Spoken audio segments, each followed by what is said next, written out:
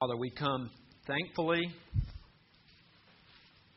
we come humbly and recognizing that You have established Your Son, Jesus Christ, as the head of the church. Father, we Lord, ask that You would, by the power of Your Spirit, allow us to submit to His headship, His leadership, His word, His care for us.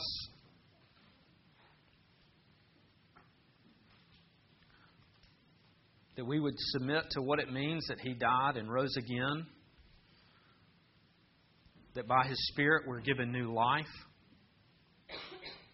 And that by His Spirit we can approach You according to Your Word, and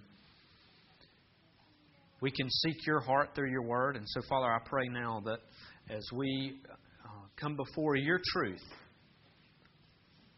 that You would reveal Yourself, and that we would seek Your presence, seek Your heart, and that You would bestow upon us Your awesome,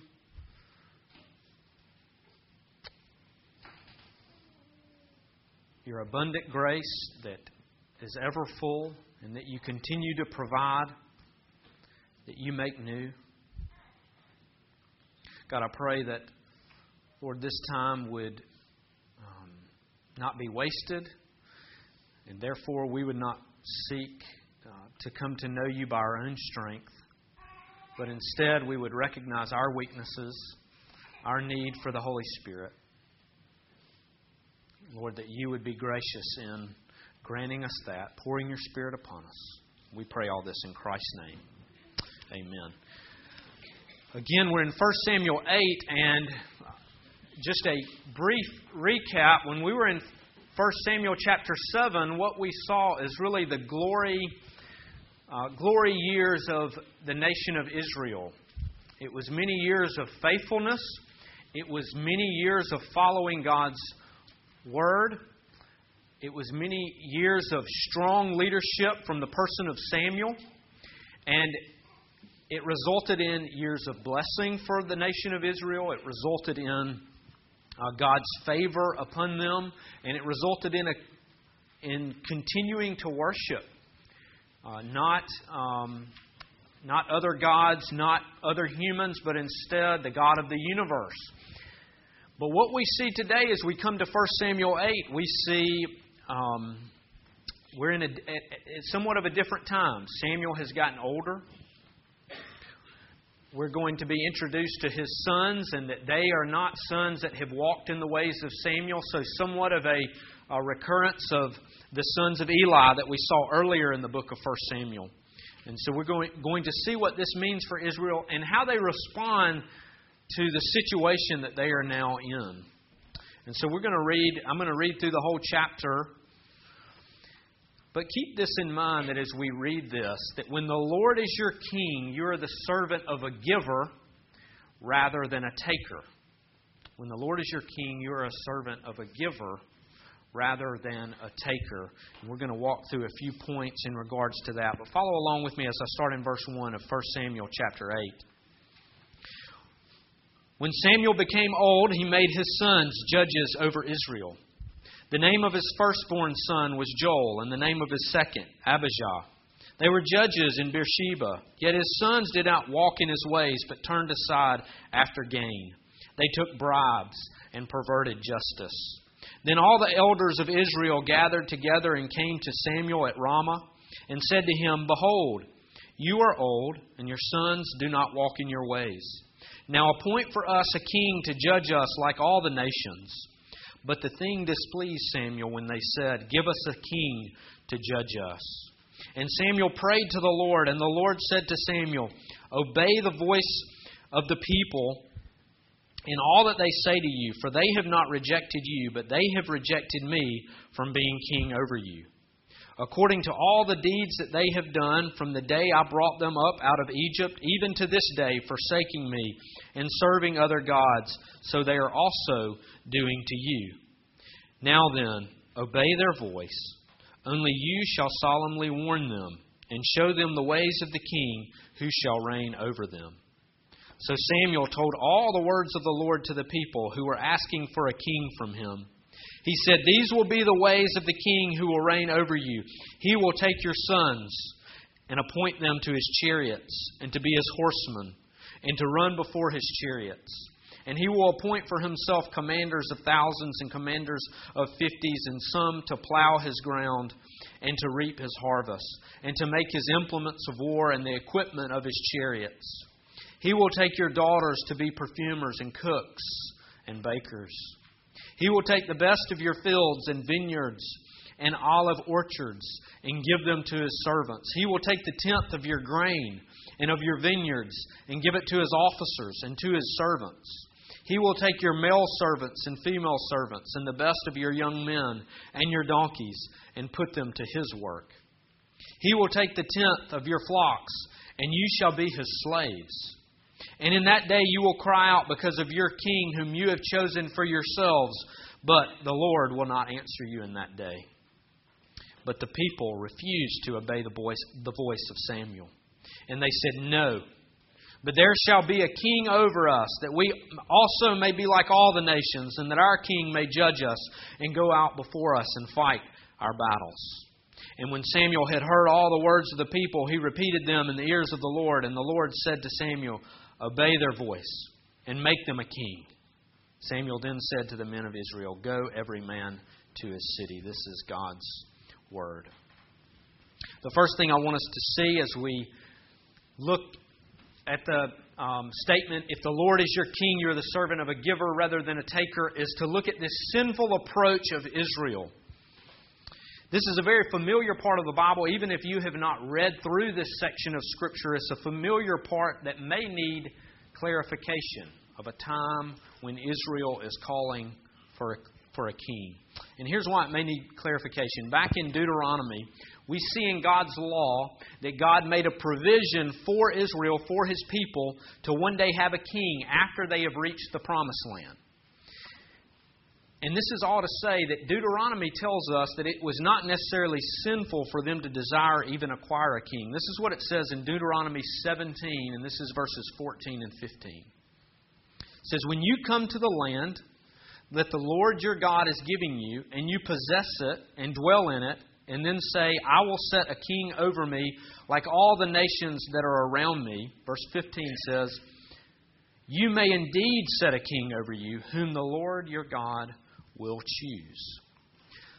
So as a matter of fact, as we look at this, there's a lot of, and as we look at this story, there's a lot of sense in the people of Israel at this time.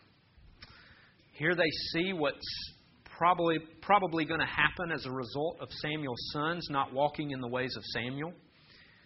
They could possibly even see a recurrence of the state of their nation when they were under the leadership of Eli's sons, Hophni and Phinehas, these corrupt priests. And they see corruption coming up through the ranks of the leadership of Israel. And so we look at this and we very well may see ourselves in this position and thinking the same thing. We need to go in a new direction. We need a change. We need something different.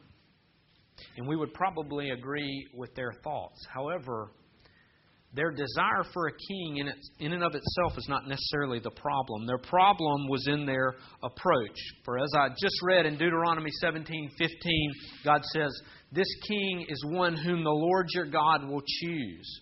But what we are seeing here, if we were to flip over the pages and go back to 1 Samuel 4, we are seeing an approach from the nation of Israel just like they had in 1 Samuel 4 when they faced the Philistines.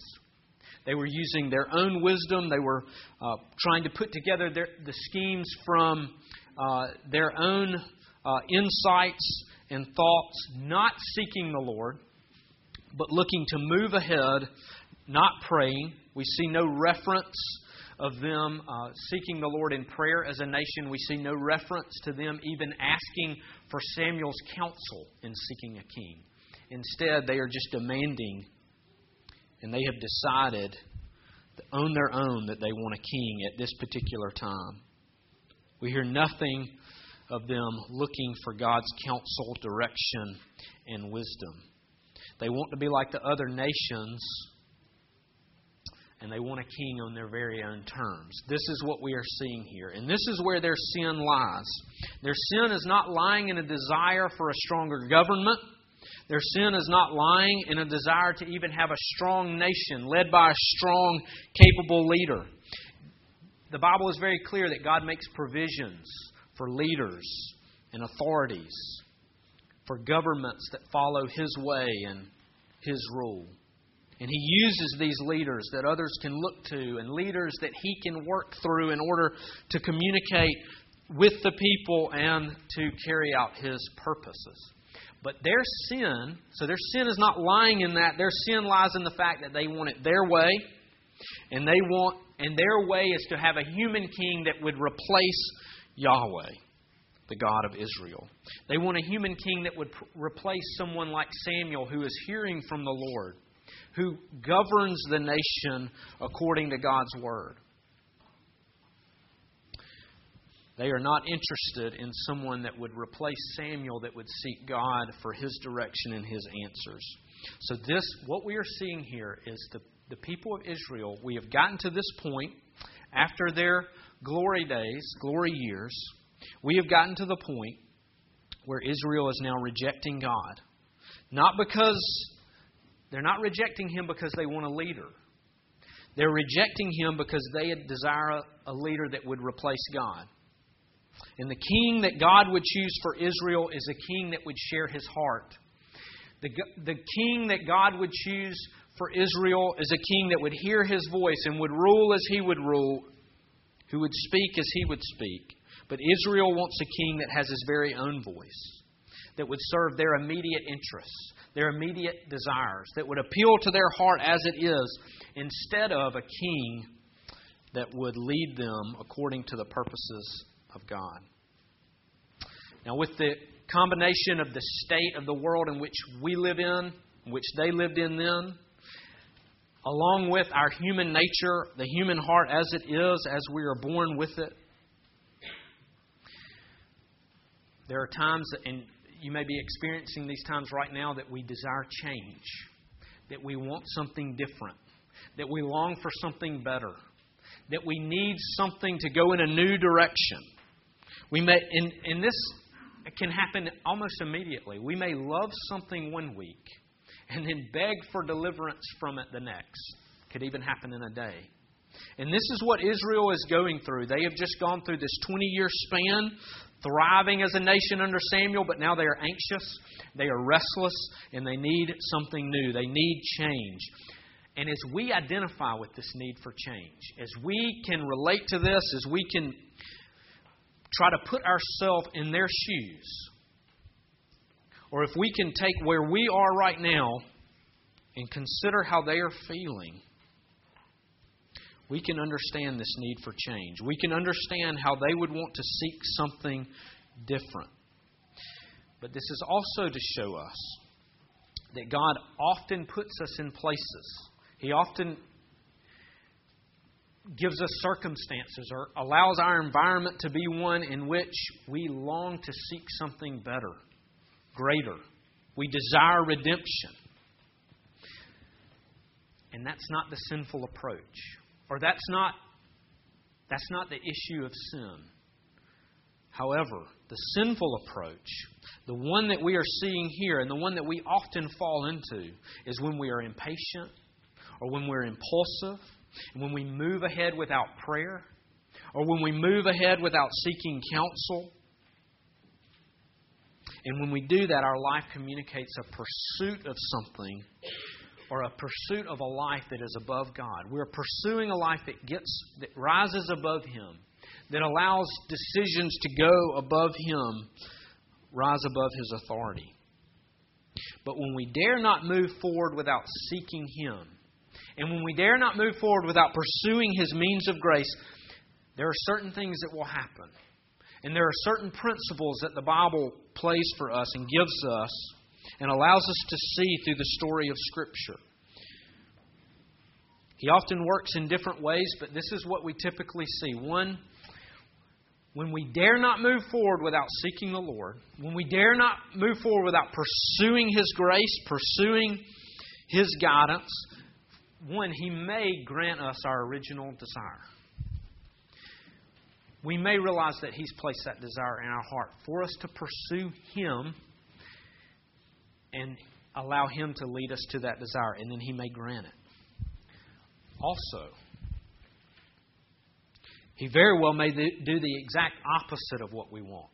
If we dare not move forward, dare not move ahead without pursuing Him, the means of grace, counsel from godly people, He very well may do the exact opposite of what we want, albeit while revealing His handiwork, while revealing His goodness, while granting His presence to us for us to walk through what sometimes may be a very big disappointment in our life.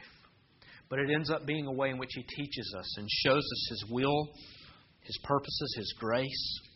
And then thirdly, this is also a way that He will choose to work when we dare not move ahead without His guidance, without seeking Him, is that He will lead us in a direction that never ever crossed our minds. That we have something on our hearts, that we have a vision in place, or we have somewhere that we want to be, and He will completely lead us in a direction that we never dreamed could happen. And this is actually the most likely thing, because this reveals that His wisdom is often a secret wisdom, that His wisdom is above our wisdom, that His providence is one that we are often not allowed to see until it comes to fruition. Now, here's what we can often misunderstand when we're seeking the Lord's direction or His guidance.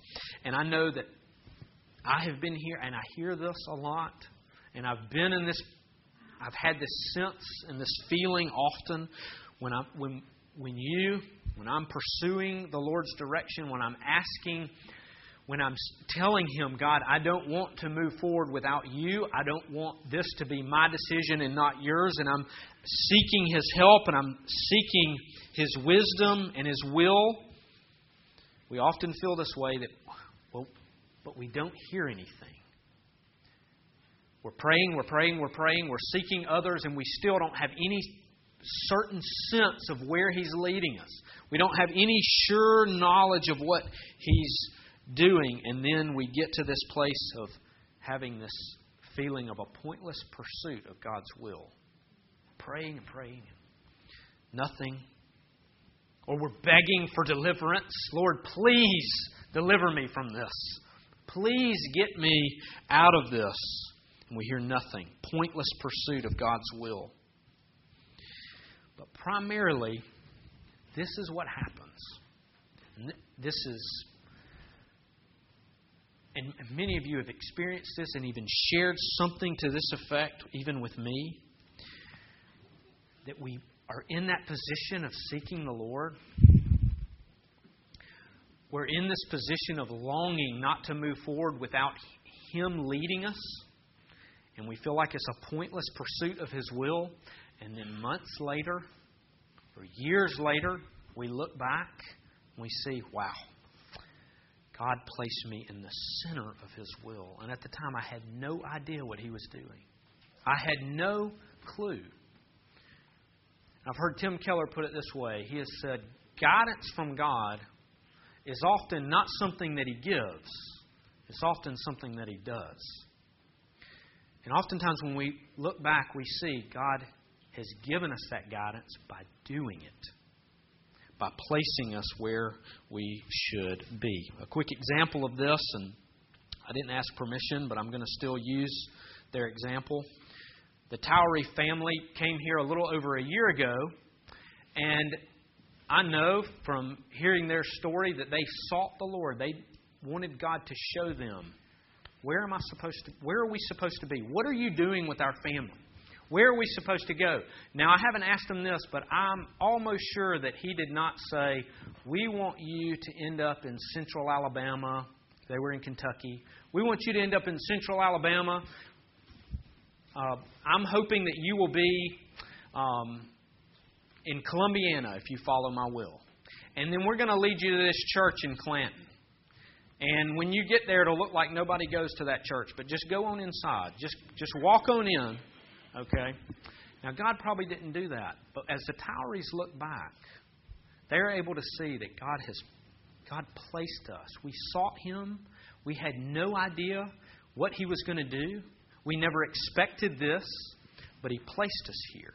And they look back and they see what God has done through their seeking the power and communion with the Father and the Son and the Holy Spirit. With that said, here's what's to be warned about. And this is what Samuel warns Israel of, especially in verses 10 through 18. That if we pursue what we think is right without seeking to align our hearts with the heart of God, without seeking to align what we are longing for with what God is longing for us, then He often gives us exactly what we want, yet without His blessing. Yet without it aligning with His perfect providence for our life. And this is what we see going on in the life of Israel. And this leads us to our second point, when God is not your king. And this is what Samuel is warning Israel about, that this is what it's going to look like when God is not your king. When you are seeking a king to replace God, and when this king is not going to get you to ultimately look to your king. This is what is described, as I mentioned, in verses 10 through 18. And Samuel warns them. He says, your sons will be taken, your daughters will be taken, your land will be taken, your possessions will be taken, your personhood will be taken, you will be made slaves. And when you get to that point, you will say, what have I done? You will cry out, what have I done? Why did I go in this direction? Now, here's a major issue with the human heart, and this is how God is able to this is how He is able to present this truth in Scripture accurately to the nation of Israel, and this is how we are able to see this play out when we consider the human heart and the problem therein. When a person finds out that another person will give their life to them, if a person finds out that you will give your life for them, the natural human heart of that person will then begin to exploit you, will begin to take advantage of you, manipulate you, use you, abuse you. And then you and I, keep this in mind, we're not just speaking about others, and then you and I, without the Spirit of Christ, will fall into that same thing. If we sense that we have gained some sort of control over another person, we will look to them becoming a slave to what we long for. We will look to them to carry out our will and our purposes, not considering them, but considering our desires. And some of you, if not, probably most of you have experienced this from one degree to another in your life. Some of you have probably experienced the abuse of someone who has figured out that you cared so deeply, or you longed for their approval so much, or you desired them. They figured out that you desired to be in their life so much that they then turned that into a way to control you, take advantage of you, exploit you. I've known of people, and this is such a common pattern, that they have figured out that their only ability to control, or they believe that their only ability to control is to hurt others. They see that when they're able to hurt others, that they're able to actually, that gives them a sense of control. And they pursue it. Sometimes subconsciously, but they pursue hurting others because it gives them a sense of control. And this is the problem with the human heart. Any kingdom of this world, any mere human leader, any organization that does not look to God for their leadership and that does not look to God for His provision for them, they will take and take and take from you. And they will seek how to get more. And then they will seek what else there is to offer, ultimately seeking to enslave you.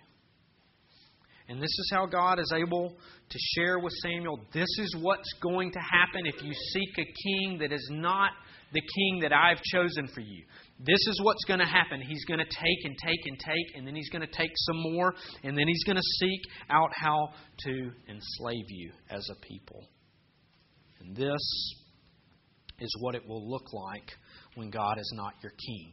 So a couple of points here as we get into this and see how this applies to us, because it may seem as if I'm overdoing it with this these specific references, but this is simply the warning that we're given in Scripture of what it is when we seek something besides God to be our king.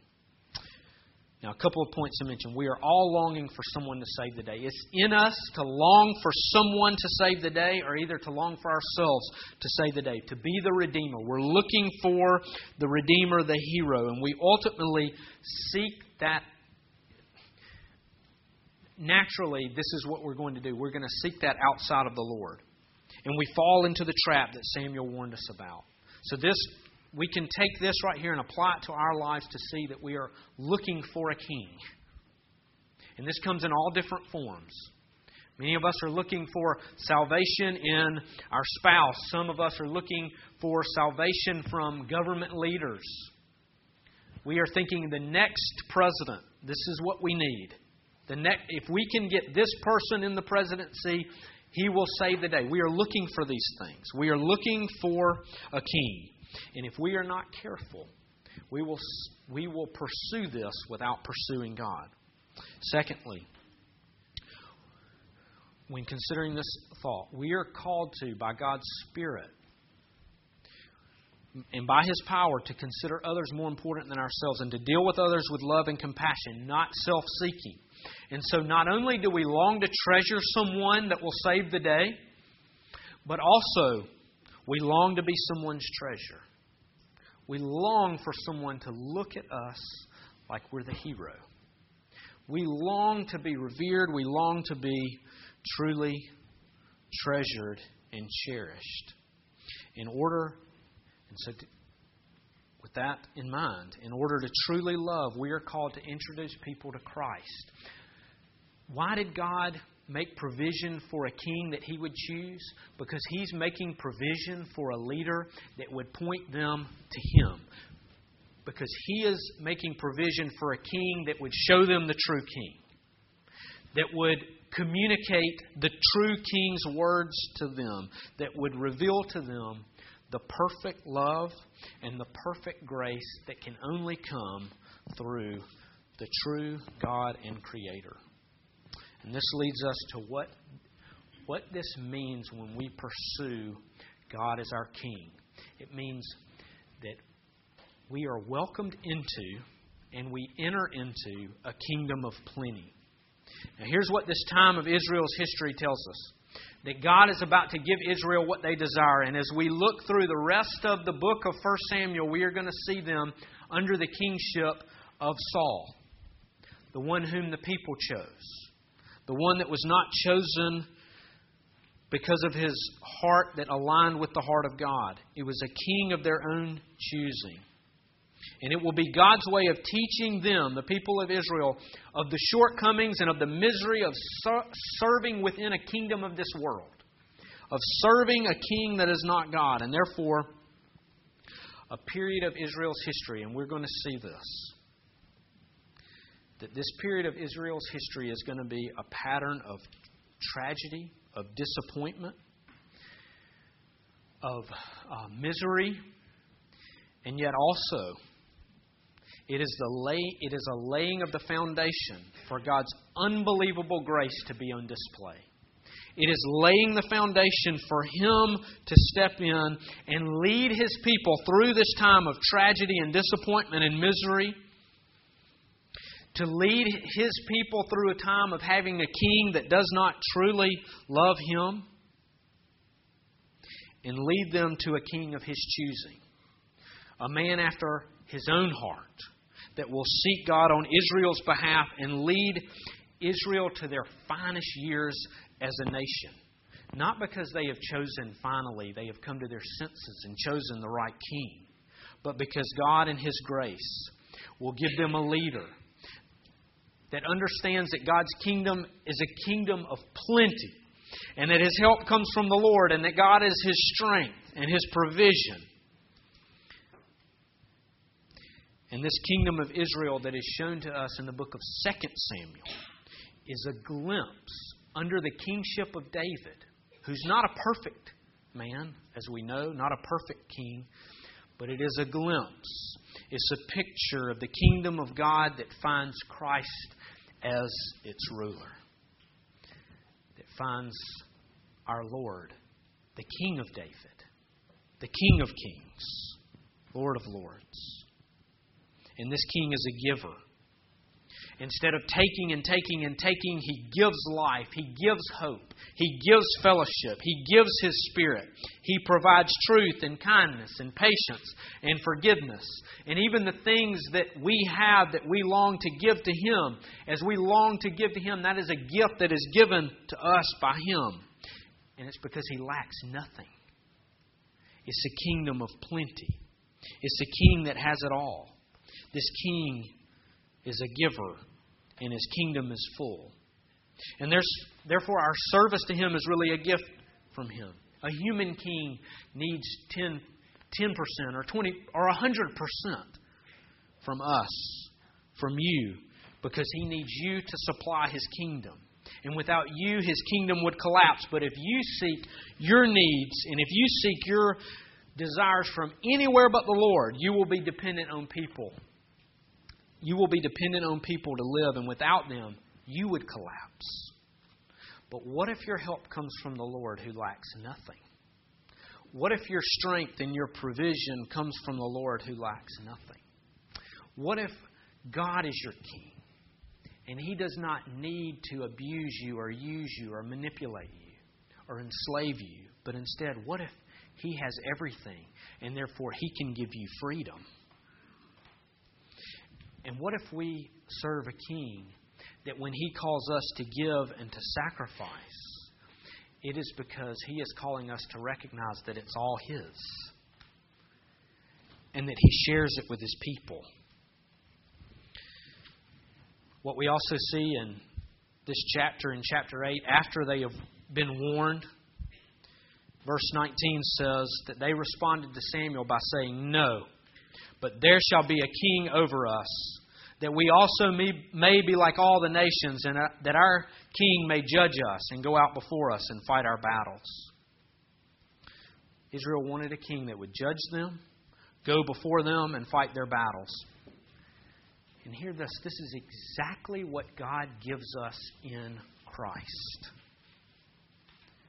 This is exactly the King that God gives us in Christ. Jesus has judged us, and He has found us completely deserving, not of His love, but of God's judgment and of God's wrath. So He judges us. He finds us completely undeserving, but He goes out before us. He went out before us, and He took the punishment. And by taking on our sin, He has defeated death and sin, and this has happened through His own death and through His resurrection. And so when He is your King, you join Him in His kingdom. And this is a kingdom that is not of this world. It is a kingdom not of want. It's not a kingdom that's lacking. It's a kingdom of plenty, where the King is a giver.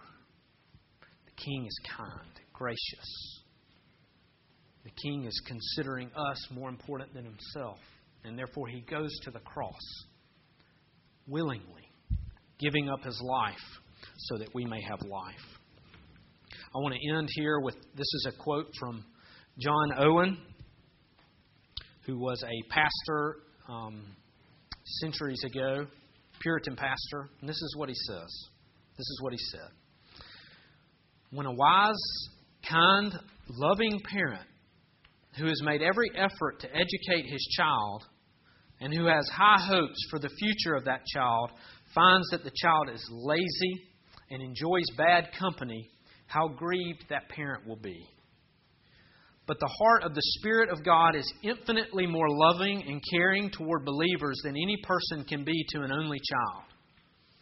And when at great cost and with great care He has nourished and brought us up as God's adopted children, worked hard to conform us to the image of God, and then finds His work torn down and allowed to wither and fall to pieces, how grieved He must be, and how provoked He must be to turn against us and then be our enemy. But yet, in His grace and mercy, He does His sad work of convicting us of our sin and ingratitude. He does the hard work of bringing home to our hearts many fears and terrors, so that we will return to Him with godly sorrow and wholehearted repentance, so that He can begin again. This is a faithful God. This is a God that is patient with us, and that is kind, and that continues to pursue us over and over again. As we grieve the Spirit, He comes back to begin again and again, showing His grace. Let's pray. Father, we thank You that, Lord, even as we see an example of an unfaithful nation that is clear, it's a nation that is clearly Your people, that has been shown Your favor and grace, Your power and authority over and over again, has been shown Your faithfulness over and over again. Even when we see this example of their unfaithfulness, of their rebellion, of their human hearts that are fallen,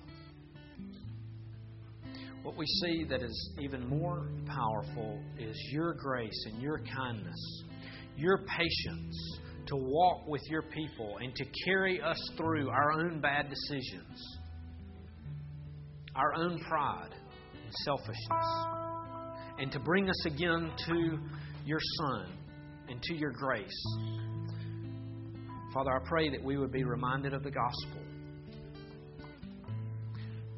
that our Savior, our King, has gone before us, not when He found us worthy of love, not when He found us worthy of being adopted, but instead when He saw that we were hopeless.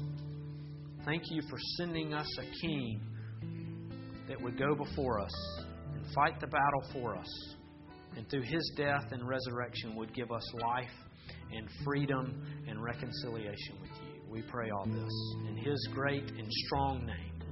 Amen.